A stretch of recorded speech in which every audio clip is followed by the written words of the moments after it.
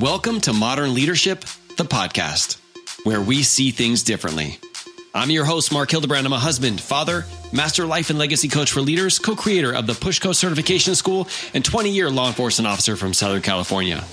Once I realized how leaders looked at things differently, I was able to lead myself to a 100-pound weight loss, lead more effectively in my police career, create a successful business, and a better connection with my family that was more aligned with the legacy I wanted to create.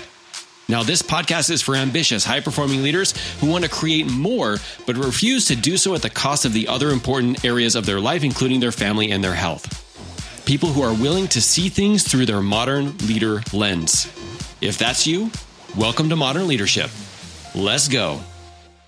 So is it time to go from the semi-pros to the pros? Really, that's how I like to think about going from a coach to a master coach. Here's the thing, becoming a master coach brings a certain level of accountability, but you also have to bring a certain level of skills and mindset. Now, in our master coach training program, I teach a lot of these concepts, but I want to share the 3 most powerful ones with you guys here today. Now, when most people are trying to become a master coach, they have this thought that they just have to coach a ton of people, and doing so, they'll learn the skills they need to learn. And that's only a partial truth. I want you to think about this. If you were playing football your entire life, and then you want to take on a new sport like basketball, would throwing the basketball like a football at the rim actually help you? How about if you did that 100,000 times? I think you get the point. Yes, it's important to coach a lot of people, but it's also equally important to develop new skills so you can help others get even more results and you can make the biggest impact as a master coach. Now, I want to ask you, who's your favorite semi-pro player? So the truth is, there's a lot of great semi-pro players. It's just most of them, we don't even know their names. And that's why elevating your skill from the semi-pro level to the pro level will be a game changer for you. I also like to think about this in terms of a doctor. If you get a very specific injury, do you want help from a general practitioner or do you want help from an actual specialist? That's what you get when you become a master coach. So how do we close that gap? Let's go into step number 1. In order to go from semi-pro to pro, you have to continue to increase your skills, but in a more focused manner. So my daughter is 12 years old and she's a part of a soccer team. And I went to go watch her play last week. She played a couple quarters as the goalie and then moved out to mid and then even got to play some forward. The problem I see with that is that none of the girls on the team know exactly what they need to do. And as soon as they start to learn that thing, they actually get moved to another position. This is what happens when we're functioning in a semi-pro area. We're trying to be the jack of all trades. But when you look at the pros, you see a very distinct difference. You're not going to find somebody who's an incredible pitcher and an incredible hitter in the pros.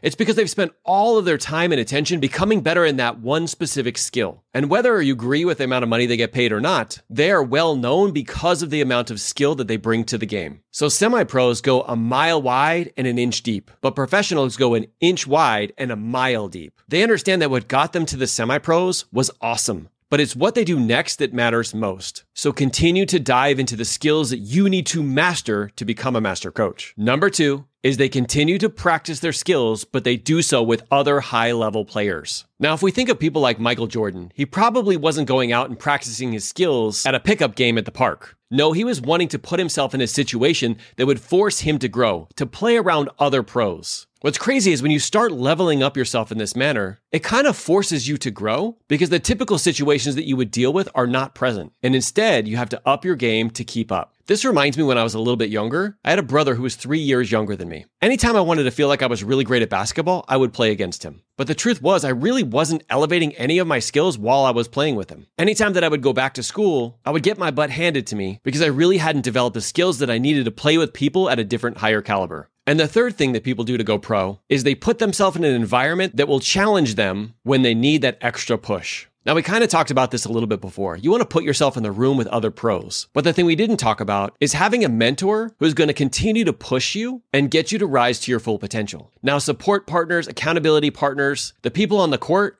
they're going to push you, but there's just a different level when it's coming from a coach. I guess the real question here would be, would we all know Michael Jordan and Scottie Pippen if it wasn't for Phil Jackson? I think professional sports have one thing at least working for them, and that is you can't even play the game without a coach. Somebody who can see your blind spots and get you to lift your performance lid. Now, if you can't see, I talked a lot about the analogy of going from semi-pros to pros, but how does this apply to coaching? Here's how it applies. Number 1, as a coach, you keep growing and lifting your coaching lid, not just in your business, not just in your personal life, but in every area of your life. You practice self-coaching, coaching others, and even coaching potentially your mentors. Number 2 is you keep practicing with other high-level coaches. This way you can keep your confidence and your skills high. Now, my coach talks about the 3 levels of reach, where you have to constantly be reaching down, out, and up. As a coach, we typically tend to reach down to help lift people up to where we are. But we can't forget there's two other levels of reach. We have to reach out to people on the side, which are people that are at our same or similar level. And lastly, we have to keep reaching up. That is to someone like a mentor, somebody who's maybe a few steps ahead of you. They can give you guidance, teach you new skills, and give you their belief until you can fully believe in yourself. And that's why as a coach, we have to constantly put ourselves in an environment that will force us to continue coaching. Thank you for leaning in and keep leading from the front. Bye.